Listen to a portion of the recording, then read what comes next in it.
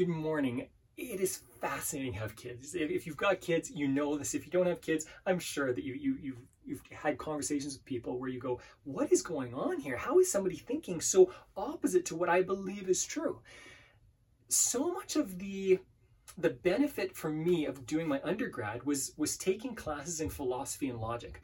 And I don't know if you are aware of this word, but fallacies are basically the term used to find problems in the way somebody's arguing or problems in the way somebody's thinking.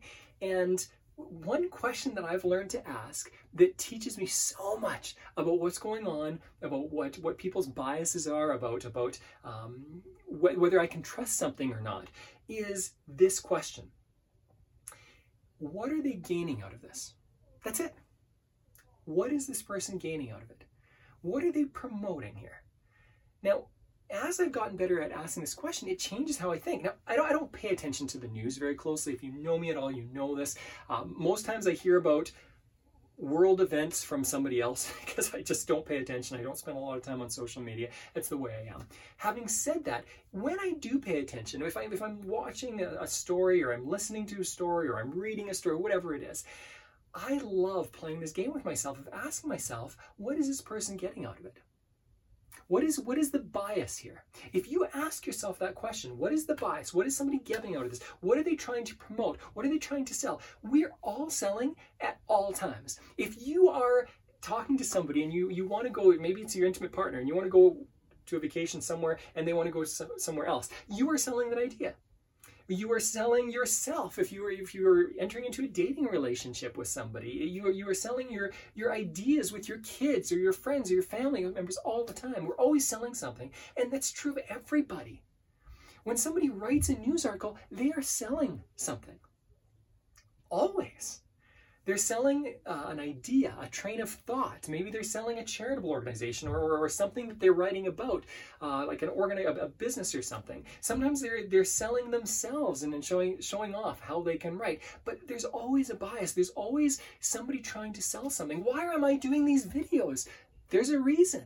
And I'm going to be open about this. The reason I sell these, or I give these videos away for free, and I do these consistently every day, is because when I do this and help people see my value in different ways. People go, wait a second, maybe Mark is decent at this coaching thing. Maybe he could help me when I need some help in this way. And that's fine. And if a lot of people benefit from it and never hire me, that's okay with me, because I know that it'll drum up business in some way, shape, and form. It'll help some people and they'll see value in that. We're always selling ourselves. So ask yourself and get into the habit of asking yourself. This is the challenge for this morning and today. Ask yourself constantly when somebody's talking, when somebody's presenting, when news is happening, when a book is written, whatever it is. What is going on? What are they selling? It's not always something for financial gain. Sometimes it's selling an idea. And actually, the reason I was thinking about this is because I was listening to the Wall Street Journal. Every once in a while I listen to the Wall Street Journal. I was listening to an article, and this guy was just out to lunch. This guy was saying nothing of value. He was just promoting an idea.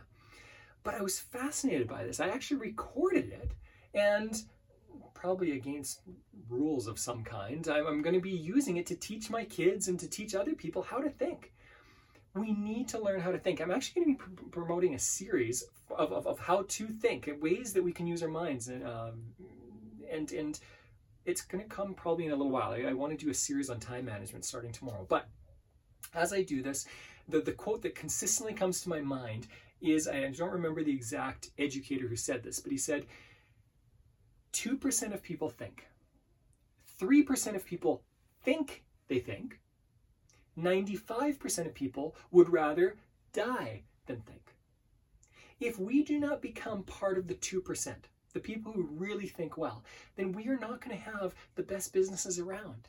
We'll be part of the 95% who are chasing their tails and doing what everyone else does because they believe that's doing the right thing. It's not. If you want an average life, do the things that people do in an average way.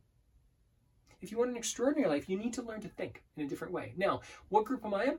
I'm at least in the 3%. I like to believe I think. I think. Okay, and I work hard to learn that.